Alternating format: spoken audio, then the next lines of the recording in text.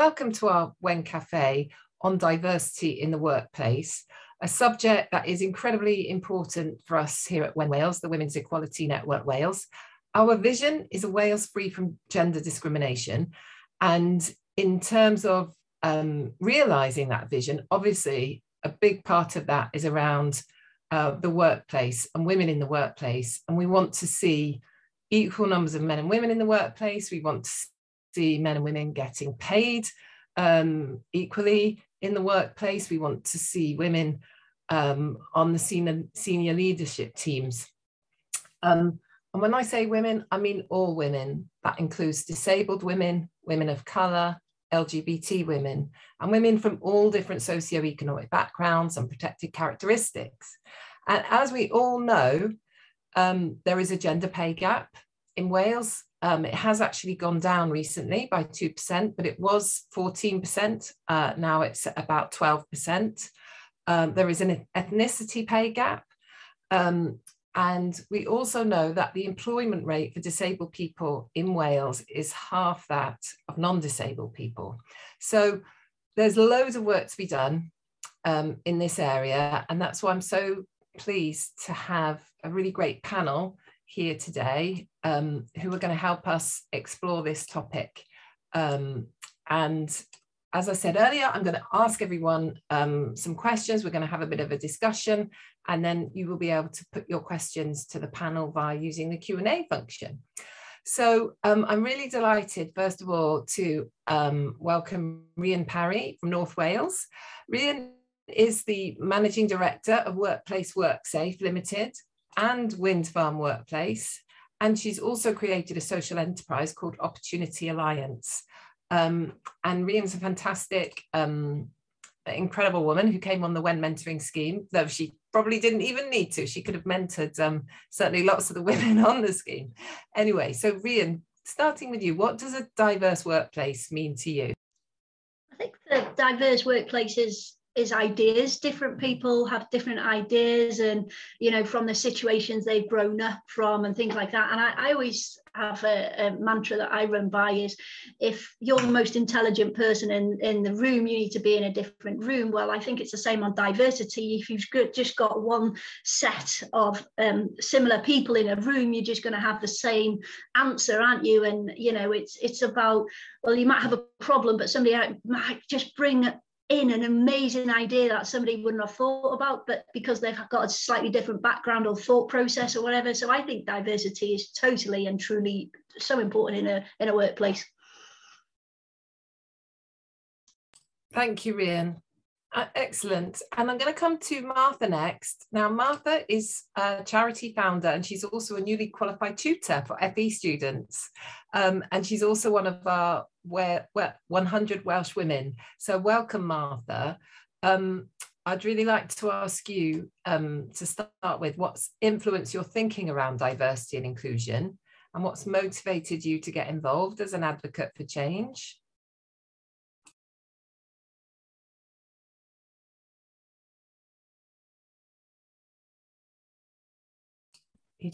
Hello, yeah, I was just unmuting myself, yeah. Oh, thank you so much. It's such a pleasure as usual. It's always nice for me to be invited to be part of these panels, to be part of these discussions, because I really feel they are very, very important. As you say, I'm a charity founder. My charity is called Love Zimbabwe. And my charity looks after parents of disabled children. So it says in that I've been influenced by, because I grew up in Africa, I grew up in Zimbabwe, where equalities don't exist, especially for women. So as a girl who grew up in a village, in a rural area, firstly, there were inequalities between race. I never grew up with white people. And all I saw was the relationship between a white man and a black person being the servant, and a white person being the host, being the boss. And inequalities amongst disabled people. As a person, a mother to a child who died with mental healthness, I felt I wanted to challenge these stereotypes that exist in my community by doing something that raises awareness that we are all human beings despite sex, gender, despite who you are, whether you're disabled or not. So all those things things that have influenced my thinking around diversity. And then when I moved to UK, I actually realized that these inequalities, it's not just where I grew up, that they exist. They also exist even here in the developed world, where I've been shocked that we are in the 21st century, where you would think people in the developed world are more aware, are more well-educated, have got more understanding about issues that affect minorities. But unfortunately, no, we're still struggling with inequalities. So that's what has influenced my thinking. Thank you. Thank you, Martha. Thank you very much. So next on to Leandra Crane, who is the Equip Project Officer at Disability Wales. She's responsible for connecting disabled people's organisations and disabled university students. So welcome, Leandra. Wonderful to have you here. Can you share with us what a diverse and inclusive workplace can do for people short-term and long-term? Thank you. It's an absolute pleasure to be here. It really goes back to what Rhian was saying, because when you have limited demographics within your workplace, you're going to have limited thinking. By bringing in more diversity and having more thoughts and more opinions, you get such a wider point of view, which is really, really important. And you know, that's a good benefit for the short term, but also when you're developing this, what ends up happening is you become more inclusive as you're bringing in these voices all the time. But what that can also mean is, for an organization's point of view, this can be really beneficial for either customers, members, for example, and can actually bring in more, because people look at them and go, oh, it's inclusive, and brings in more people who are disabled or have other protected characteristics. So I think both kind of short-term and long-term is that breadth of view when looking at the world, I think, is the most important thing. And then the long-term benefits of that are really, you know, wonderful. Thank you, Leandra. That's really helpful. And finally coming to Ellie, who is head of HR or head of people at Saro, and which is a really fantastic company and a member of For Cardiff. So Ellie, why is a diverse workplace important to you? Yeah, so I've worked in HR for a number of years, and I've been in the tech sector for a long time, which has its own kind of spin on kind of struggling with diversity. It's kind of renowned for being very kind of male dominant, and it really kind of, from my perspective, has an influence on the culture, and also, as Rhian was saying, it really influences the outputs that you're getting as a business. So there's that element of like groupthink. If you've got a very male dominated team, they're going to think about things that are familiar to them, whereas really kind of focusing on the diversity, you get a better blend of people within your team, you get stronger ideas, you get more diverse thinking, and also you get a really good culture as well, which has obviously its knock-on to performance, motivation, engagement, and things like that. But I mean, some of the things that I've become very aware of is, aside from sort of groupthink, is about data bias. Working in tech, the things that you create within the tech sector are only as good as the data that you put in. The outputs are going to have a negative impact because they're not going to be as beneficial to the diverse nature of the customers. So I think from an internal side of things, they're some of the reasons that diversity is super important from my perspective. Okay, thank you, Ellie. Well, moving back to Rhian, who's a business person as well, as you'll have heard if you were here at the beginning of the seminar. Rhian is from North Wales and MD of Workplace WorkSafe, as well as many other things. So Rhian, so we've talked a bit about how diversity can benefit your business, but what measures are you taking at your business to ensure inclusivity and diversity thrive? And does this relate to your own lived experience in any ways? I set up a new social enterprise because I got really upset a couple of years ago. As we're quite inclusive and diverse here in sunny Ruthin, but we asked some people to help us with a product, and we asked Adults with Neurodiversity to help us, and the project was phenomenal, and I was just absolutely totally inspired. And then we've all heard about the problems in the industry for recruiting people, so I've made it my mission the last 3 years, and we're about to go.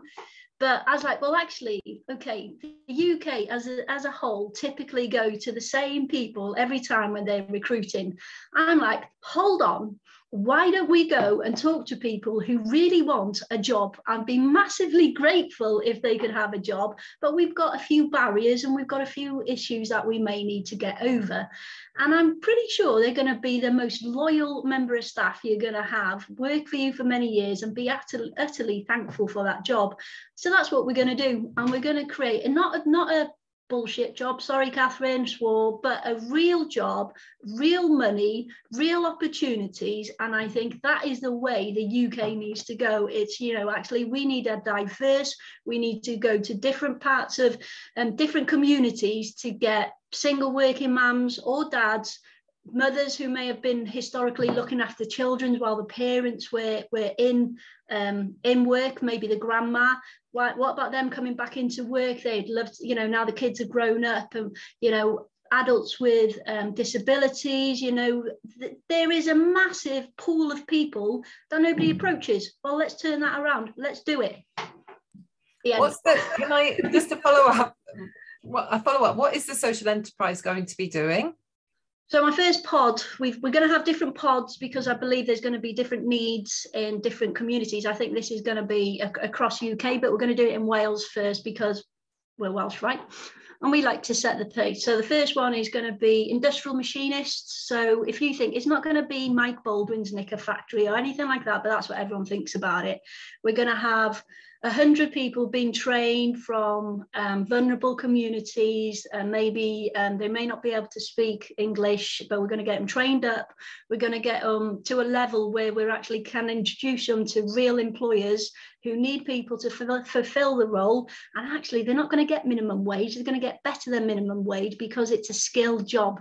UK don't do manufacturing anymore, so we're going to offer them career opportunities and work around, maybe even offer them a creche. So then we've got the childcare, because that's the biggest barrier for a lot of parents, isn't it? So if we can work together, remove the barriers, and let's get people into work, because there's plenty of people who want to work, they just can't access work at the minute. Okay, thank you, Ian. That's helped. I'm a bit passionate about it. I can tell, and that's helped paint a really good picture of how you're actually moving forward and trying to do something positive in terms of inclusivity. So that's amazing. So moving on to Leandra now. So can you share with us some of the specific ways you've advocated for change and the successes and challenges you've faced? Of course, yes. I think one of the interesting things for me is when I was at university, I was doing a degree that was so far from disability rights, but I had a student placement and it really changed my mindset. And one of the biggest things that came out of that placement was I became more confident in advocating. And I did this a little bit as an academic representative, but I was really struggling to make change in the long term. So by coming into this field, I've really kind of taken that on and done my best. So one of the things we do is student placements, and we've had a good look at the student placements we've offered, and we've really worked really hard on improving them and increasing, for example, some of the challenges we were having, because some students weren't qualifying for programs that are supposed to support students because they were too old, for example. So going through and looking at our processes and how we can support students who can't come in through a program, for example. And that's just, and we've had a great placement in the last year or so, and that was our first student and it went brilliantly. And that's just one way I've been helping to advocate for change in terms of processes to make sure people aren't left behind, even those, even with the programs that are there supposed to improve opportunities for people. And I've just been continuing that with the Equip project, and working to get as much opportunity out there as possible, especially for disabled university students, because that is the perfect time to get those different kinds of experience in. That's really interesting, Leandra. And so yeah, there are barriers that Rhian talked about and that you've talked about, and it's about partly it's about thinking through, for example, Rhian mentioned the caring aspect, but for the people you're working with, it's about for disabled people, and it's about intervening early so that you try and stop or make sure that there is a pathway to jobs, and if people want jobs. So that's, yeah, really interesting. Yeah, find out those barriers and overcome them. I'm going to come to Martha next, but I just wanted to ask you all to think about a question that we will ask soon, which has come in from Jenny Ramsey, which is, if there was one specific thing you'd like to see the Welsh Government introduce in this Senedd term, what would it be? So think on that, everyone, just to give you a bit of warning. But I want to come to Martha next, Martha, and ask you about what do you think, what are the long-term consequences? We do hear a lot of, can I call it diversity wash, perhaps? It's like greenwash, where companies may say they're doing something positive, and they say that they've got a target, say, for 50-50 women and no gender pay gap. What are the consequences if all companies just give these encouraging words about diversity, but it doesn't actually lead to action and change?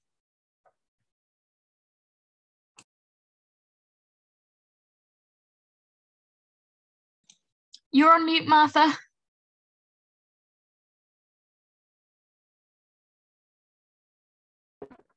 I keep forgetting to unmute myself. Sorry about that.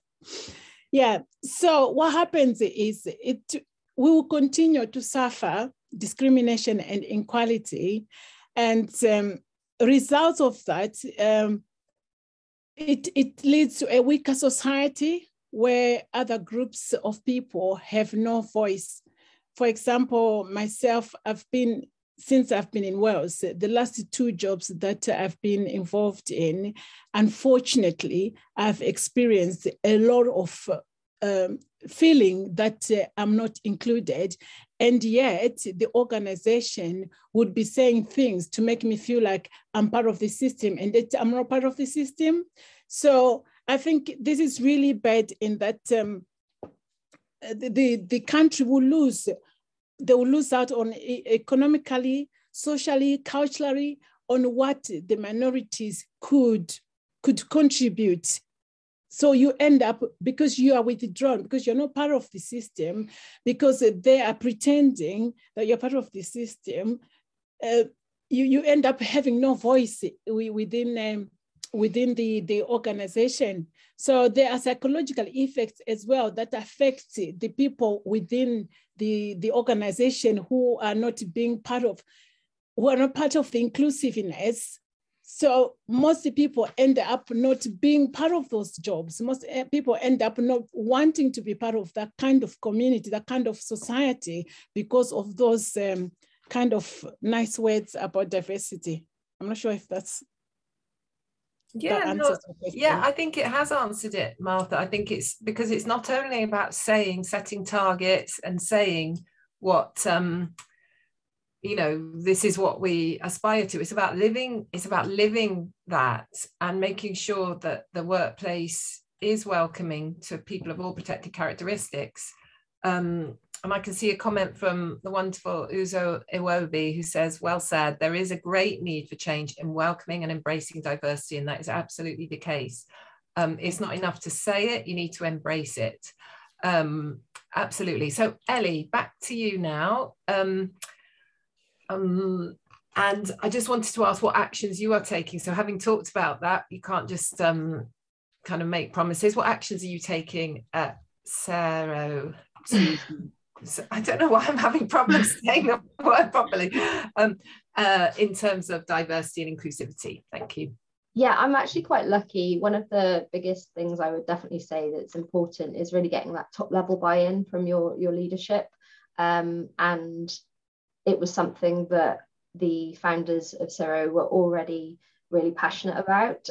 So not having to almost explain the business case for having a diverse workforce was a massive help for me, because it kind of means that I can just crack on with kind of looking for other strategies that we can focus on. But I would say, yeah, first and foremost, you've got to get the buy-in of your top level management, make sure that they're really kind of embracing diversity, they understand the benefits to the business. And then obviously thinking about the practical side of things. So right now, Xero's going through a huge amount of growth. We're looking for doubling the size of the team. So we're recruiting quite a lot. And obviously recruiting is one of the kind of first stages where you really want to try and make sure that you've got no kind of subconscious bias kind of creeping in, because even though we're all in this forum and we're sort of very aware of it, everybody's got their own sort of ingrained biases that you don't even realize that you have. So thinking about utilizing sort of software that's available now for recruiting that makes your applications anonymous, so that you've got no way of having any sort of in creeping biases that you might have. That's a really definitely a way to go, and it's super easy and it's not massively costly to businesses. A lot of systems actually integrate it anyway. It's like simply a thing you can turn off, a function that you can have that's available. And also if you're working with recruiting partners, so right now we don't have an in-house recruiter. That's something obviously we're looking to get to as we grow, but we use a lot of agencies, and we're very clear with them that when they send us candidates, we want to see a real split of diversity when they're submitting candidates, so that we're not just getting, you know, white men through for every single role, which is, if you don't spell it out, that is generally what you end up with. And so when we're very kind of clear, we're like, look, you sent us so many candidates, we want to see a real mix of candidates. Sorry, Martha, you're not on mute at the minute. Oh, sorry. Okay. Why does it come out? I don't believe this. I'm so sorry. It's okay, no problem. Thank you. Yeah, so having that split from your agencies is really important, and it can encourage them to really kind of look broader across the local market and possibly further afield, so that you're getting a really diverse number of candidates. And I'd also say we're even starting to think about positive action, which I think there's pros and cons to it. But if you're working in the tech sector, for example, sometimes you really have to kind of push and say, look, we don't have a very diverse workforce. It is very male heavy. So you end up actually saying, no, we want to look for women in the industry, and positive action is something that I do think has its benefits as well. Definitely. I mean, we're not all in favour of positive action, because I think there is absolutely, if you think about it, there are kind of informal quotas and informal rules, if you like, that are keeping the status quo, and we need to change that. So has your business thought about setting targets, for example, on diversity, Ellie, or anything like that, to really drive the change that you want to see? We kind of really want to be quite ambitious and really go like 50-50 with the targets, so that if we don't make it, at least we're aiming for that. And I think kind of going back to the question that you mentioned that was in here earlier on, from Jen, I think that's something I was going to sort of touch on, the fact that I know we've got the gender equality audit through the government for companies that are quite large, like over 250 people. But I think if they were going to put any changes through, it's really sort of making all companies look at their gender split and their salary data and all the diversity levels, because I think until you start looking at it, you don't necessarily realize where you've got those natural skews. So it's not until you suddenly pull a report and you go, oh my goodness, we've got hardly any people of this demographic, and you suddenly sort of realize where your kind of gaps are. And I would definitely say that's something that businesses should start thinking about, so that you're more aware, and then you can start targeting where you need to take action. Definitely. Rian, you've got your hand up, go for it. I would go even further on that, because what you're saying, Ellie, is totally right, but it's how you recruit and the tone of the advert, the tone of, you know, we're doing it at the minute of, we want to recruit a certain profile of people. So, you know, if you keep getting white blokes applying, then it's obviously directed to them. So, you know, we're having to be really innovative and think about, well, actually, we're talking to people to say, what would you like to see in a job advert would make you apply for a job with us, because we're great when you get here, but we're putting you off somehow. And I think you've just got to, if industry can start thinking about that, I think it'd make a big difference. Yeah, that's a really valid point, actually. I didn't even think to touch on that. I was talking to our branding team a little while ago about the fact that we need to review all of our job descriptions, because the language you use can alienate women, for example, and there's a lot of analysis into the types of words you use. If you sort of say, I'm looking for somebody who's quite scientific and mathematical and analytical, they generally lean towards males, whereas if you're sort of like looking for organized and structured and a good communicator, generally it kind of goes towards the females. So when you're sort of thinking about in the tech sector, you're generally using a lot of masculine language, and so reviewing the words that you're using can have an impact on who you're attracting. So yeah, I totally agree with you.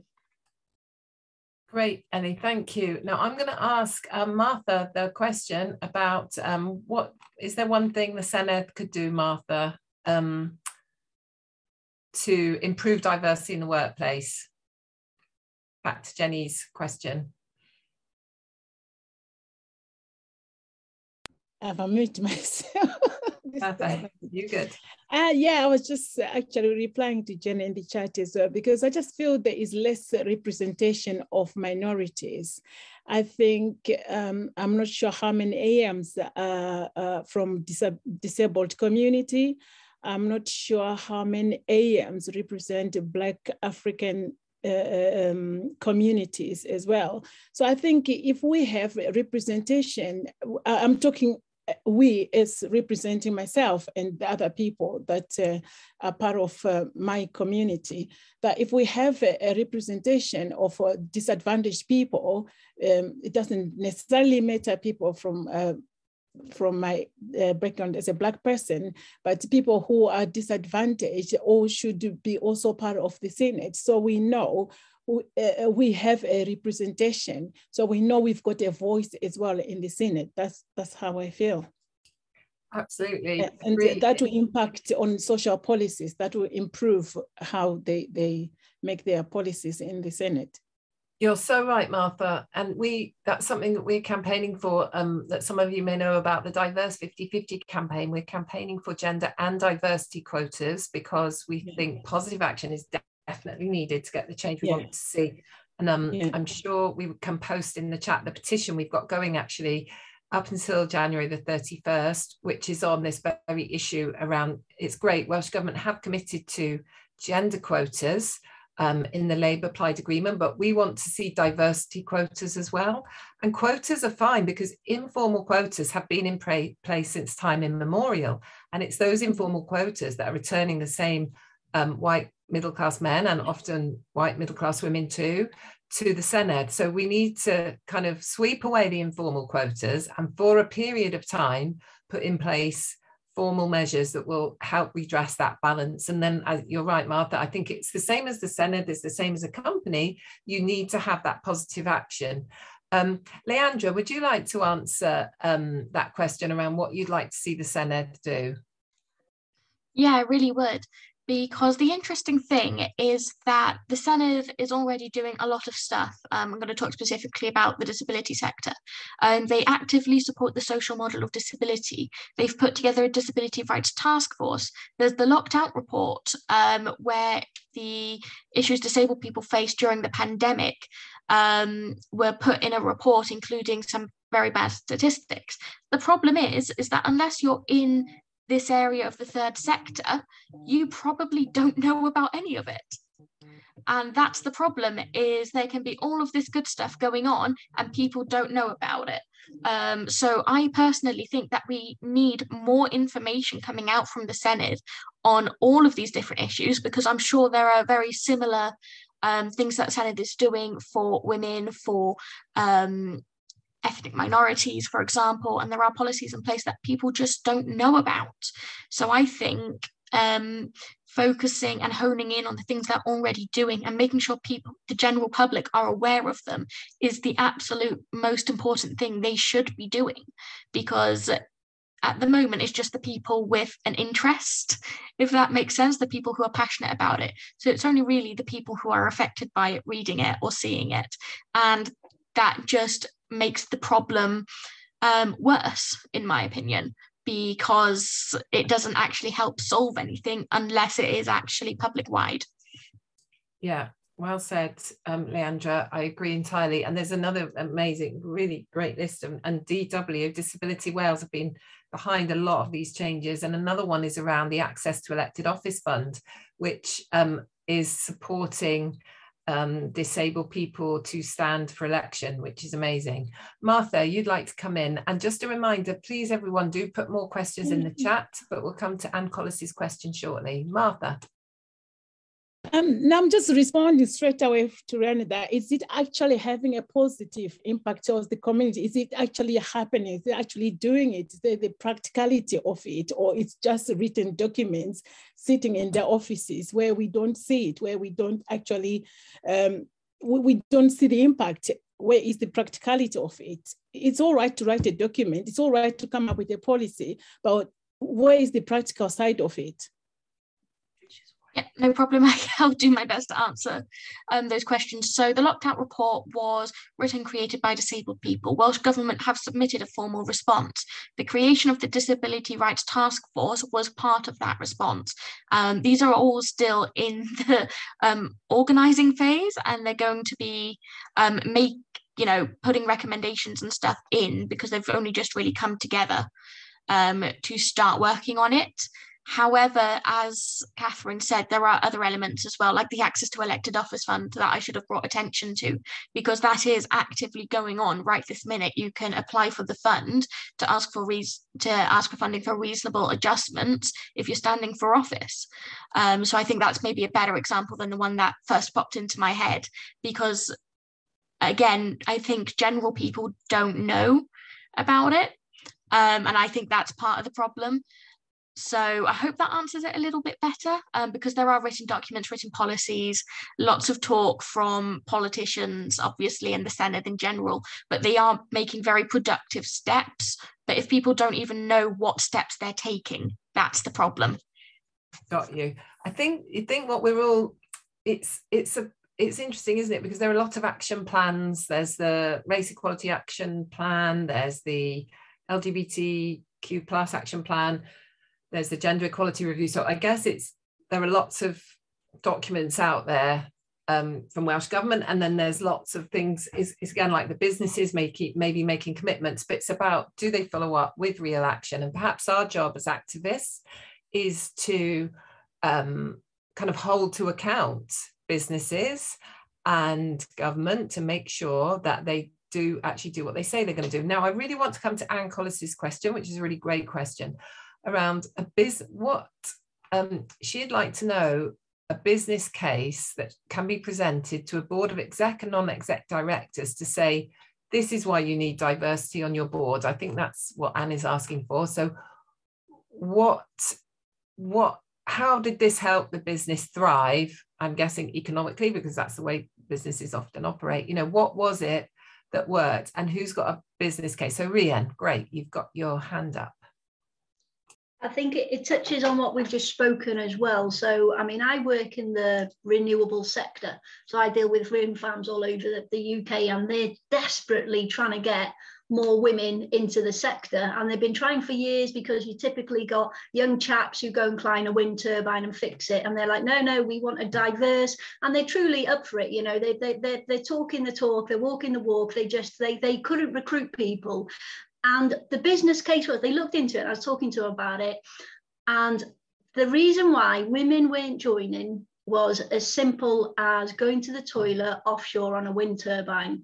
So sorry for this discussion, but imagine if you're a lady and you come on your period and your boat is 6 hours away from you, you know, blokes don't have that problem, do they? And it was only once the business spoke to women and said, actually, what's stopping you from joining the industry?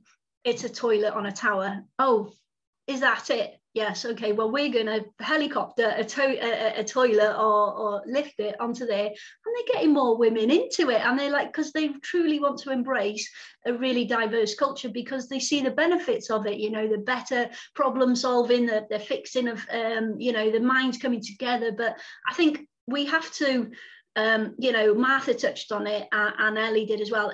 Ellie is truly driving, and us as a business as well, we want a diverse workplace. But as Martha said, you've got to walk the walk and talk the talk. Unless somebody feels comfortable or they are truly a diverse workplace, nobody's going to stay. So, you know, that's really, I think it's a really good case study of how industry can put that forward. You know, they just need to know though, don't they? If we don't tell them, how are they ever going to know? Absolutely. Martha, do you have your hand up, or is that from before?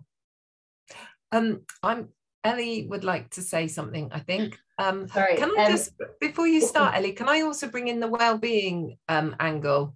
But you go for it, because I'm conscious we're in for Cardiff's Wellbeing Week, and I think there's the element around diversity supporting well-being as well. So, but Ellie, first of all, sorry, do address. I was just going to touch off the back of Rhian's statement about obviously thinking about what the blockers are. I recently read Invisible Women, and it was talking about data bias, and I highly recommend it.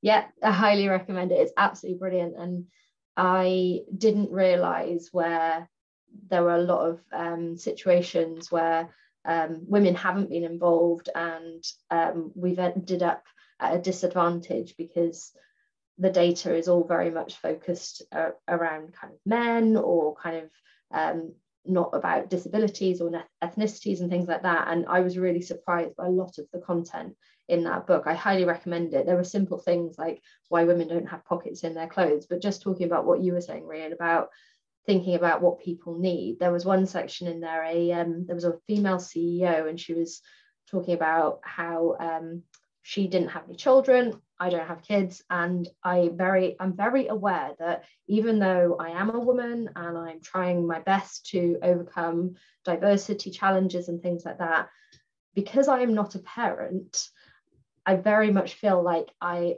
can't empathize. Well, it's not that I can't empathize, but I didn't appreciate some of the challenges that working parents go through.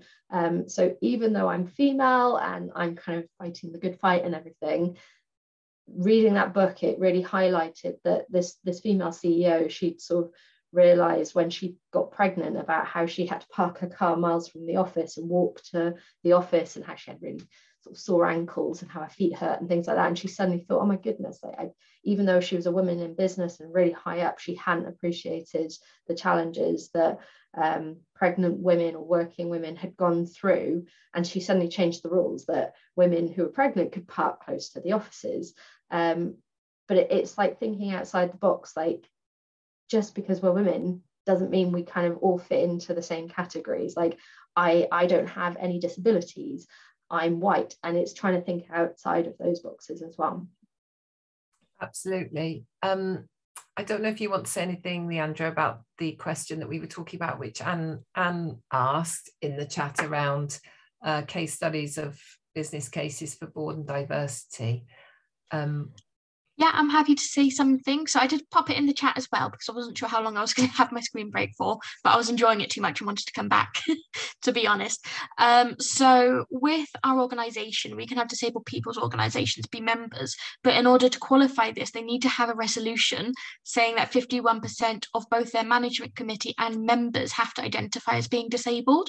So obviously this works best when you're looking at organisations that work in the third sector or advocacy groups. But just as an example, because I also noticed your comment about, you know, making a more diverse board, and having similar kind of resolutions for other types of diversity would also be really beneficial there, I think. And just to add on a little bit from what Ellie was saying, in terms of just because you're a woman doesn't mean you know what all women go through, and the same goes for the disabled community as well. There are so many different types of issues that you can have in terms of accessibility, and it's all about getting information from those with lived experiences and getting as much information from as many people as is physically possible. And that's the only way that you can work to be better and be as inclusive as possible, is by listening to those with the lived experience from as many of them as you can get, really. Absolutely, I agree entirely. And I think what all those points have emphasized to me is the importance of listening to your staff and your board, and opening yourself up to other people's opinions, and really trying to understand and walk in people's shoes. And it's something that I strive to do every day. And I know we at When Wales have got more to do in terms of diversity. We've got an incredible team of 7 who are amazing. And but yeah, I know we've got more to do.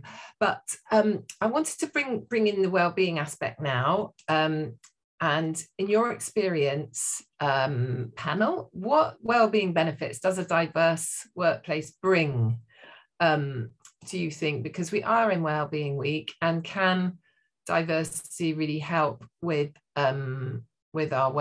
well-being in the workplace? So who wants to answer that one first? Leandra, go for it. I think it's a really interesting question, because it's something I was having a discussion with someone else about this quite recently. And what it is, especially when looking at reasonable adjustments and accessibility, when you actually look at what kind of reasonable adjustments there are, and how you can improve accessibility, it's actually beneficial for everyone, not just the disabled person you're creating these accessibility aids for. So things like, I had a really good example the other day of speech to text software, because if you've broken your arm or something and can't type, it'll benefit you as well. Or if you're just having a bad day where you can't function very well, you can use other kinds of software to help you. And it shouldn't just be, oh, if you're disabled. It should be available for everyone. And I think having that kind of attitude, where you can just go, I'm not having a great day, I'm, not disabled, but I would benefit from this, and being able to go, yeah, okay, here you go, sorted. And also just, and I think the importance of diversity and inclusion is, and this is something I've experienced working for Disability Wales, is it's so much easier turning around to someone and going, I'm struggling with this lately, because they can empathise and understand what I mean. And I always, when I think of larger organisations, I always worry about the token diverse person, as it were, because, they're just stuck there by themselves. And if they're in a room full of people who just won't get it, they can then become very isolated as well. And that's also quite concerning, and can really damage well-being if you don't have people you can turn to who can empathise and understand, which, going back to your original question for me, that long-term and short-term benefits is being able to have general support from the people around you. And it's so important when you're at work to be able to have that, because everyone will have a bad day at work or a stressful day, and being able to have a good team around you can just really change how that day affects you. And I think that's really important.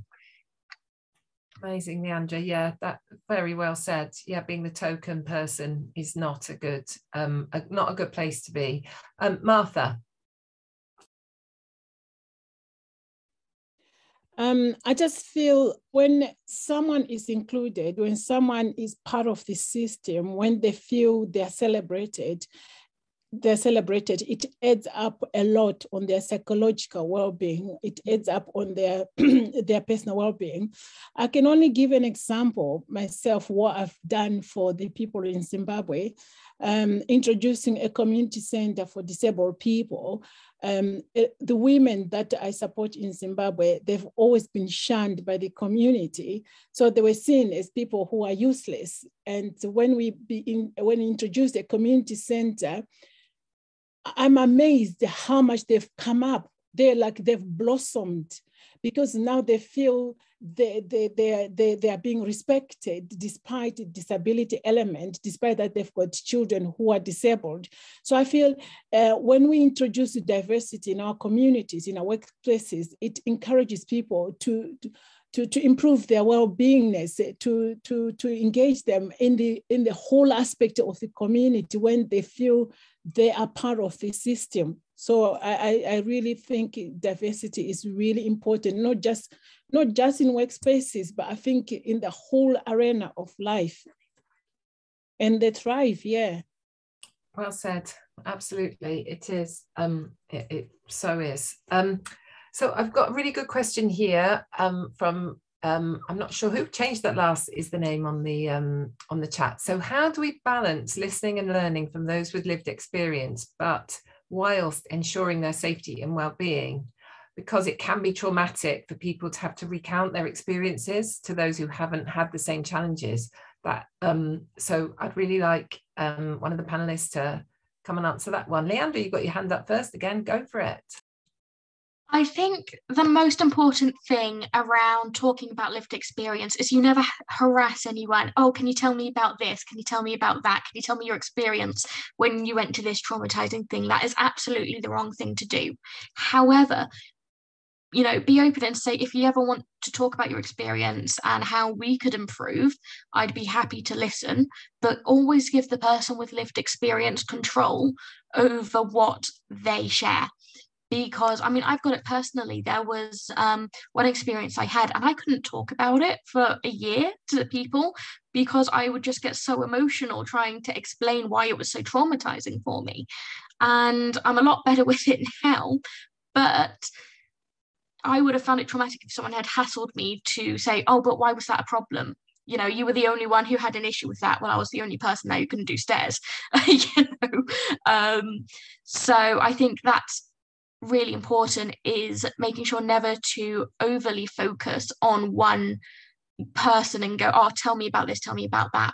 But also, if you're being there ready and open to listening, that also means that you may not truly be able to completely empathize. And it's very important to be honest and just go, I'm not, I don't work the same as you, so I can't 100% see it that way. But that doesn't mean I won't support you in what you're saying and accept what you're saying, because I'm not like you, so I won't understand it. And it's okay to say that you don't understand, but you will act on what they've said.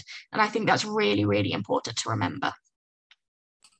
Oh, thank you, Leandra. Really good advice. Rian, you've got your hand up. You go next.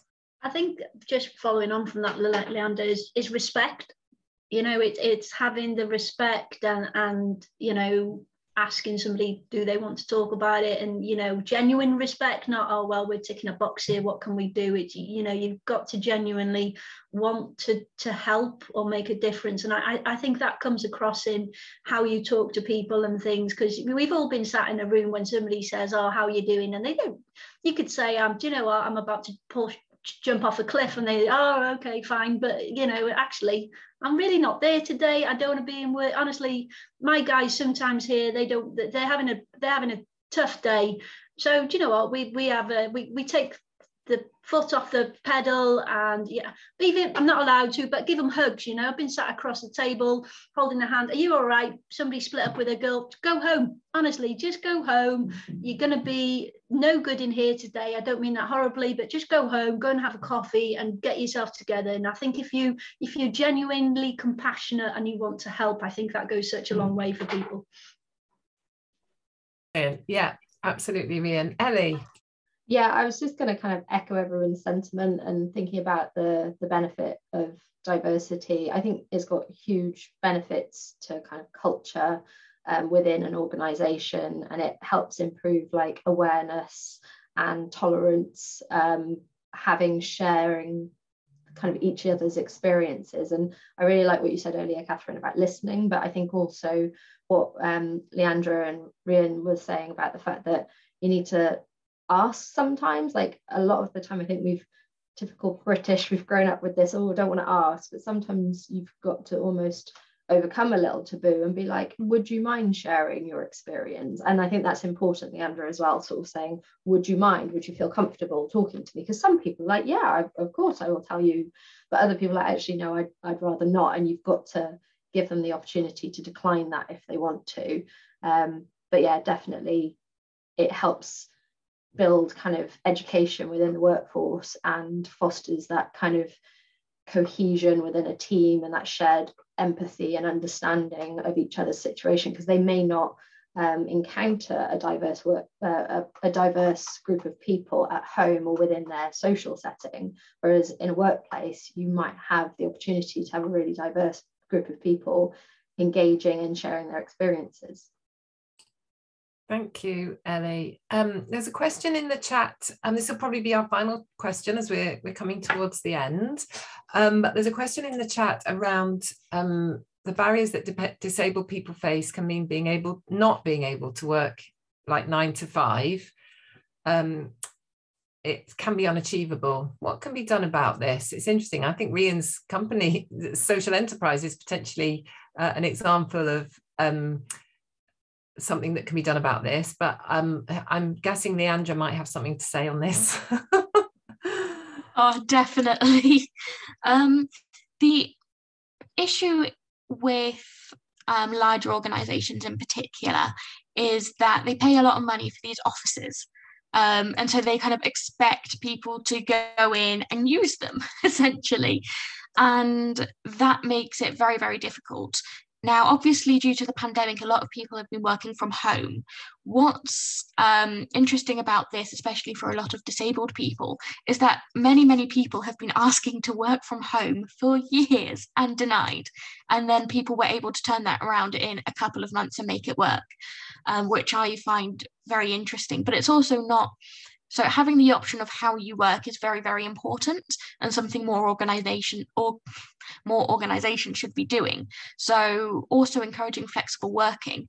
So I'm on a part-time contract myself, but I have it spread over the 5 days so that I can have a 2-hour lunch break to help just regather my energy to do work in the afternoon. And that works really well for me. But it's only because my organization gave me the freedom to be able to do that was in place. If I had to go in and do a 9 to 5 every day, I would not be in work.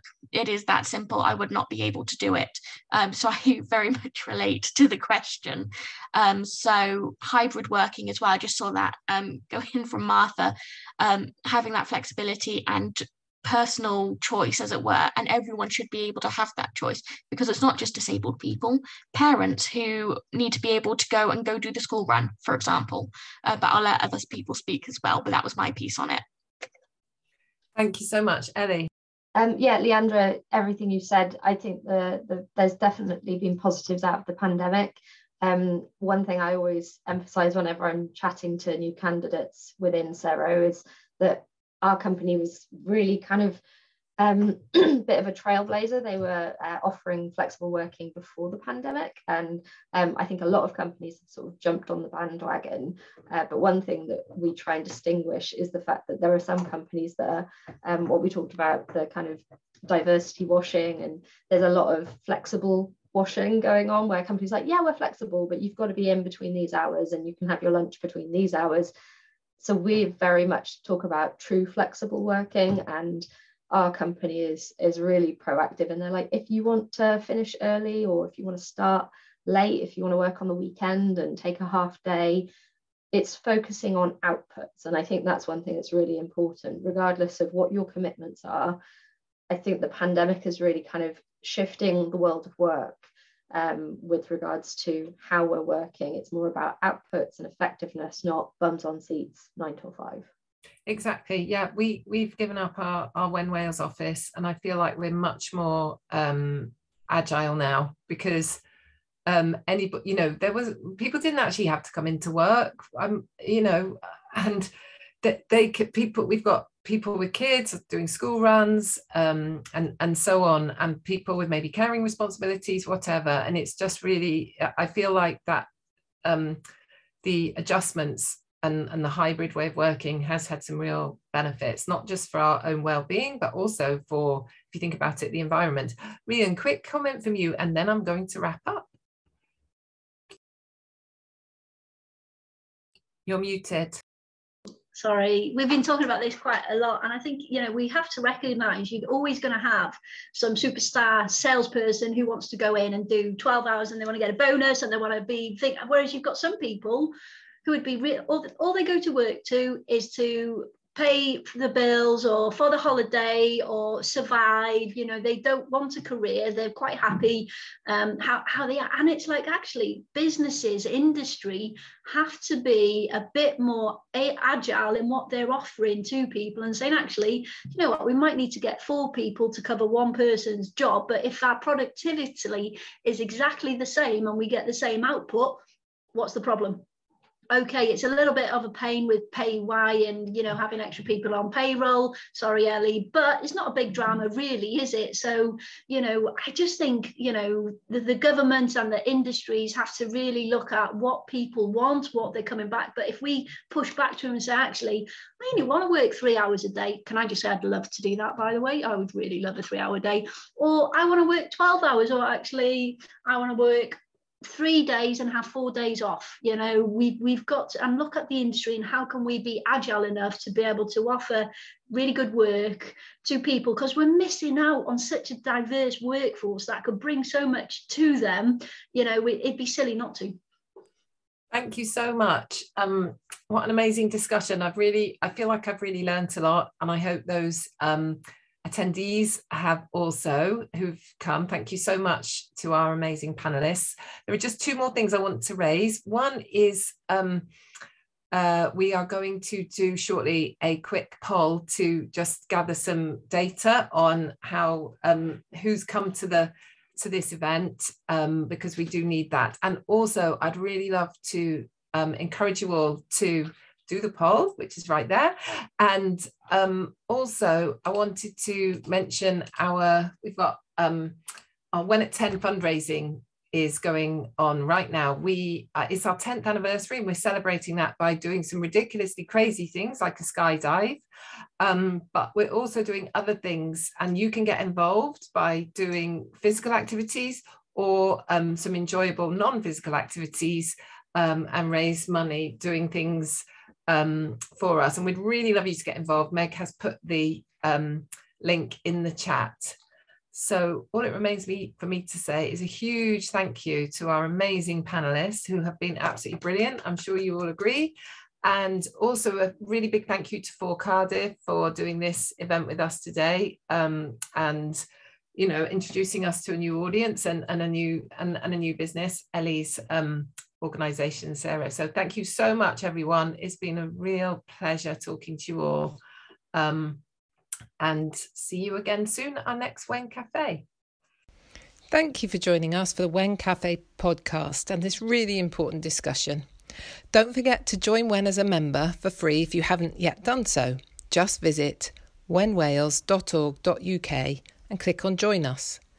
You can also follow us on social media, Twitter, Facebook and Instagram. Our handle is @WhenWales. Let us know what you thought of the podcast by getting in touch via our social channels, or do email us. We're at admin@whenwales.org.uk.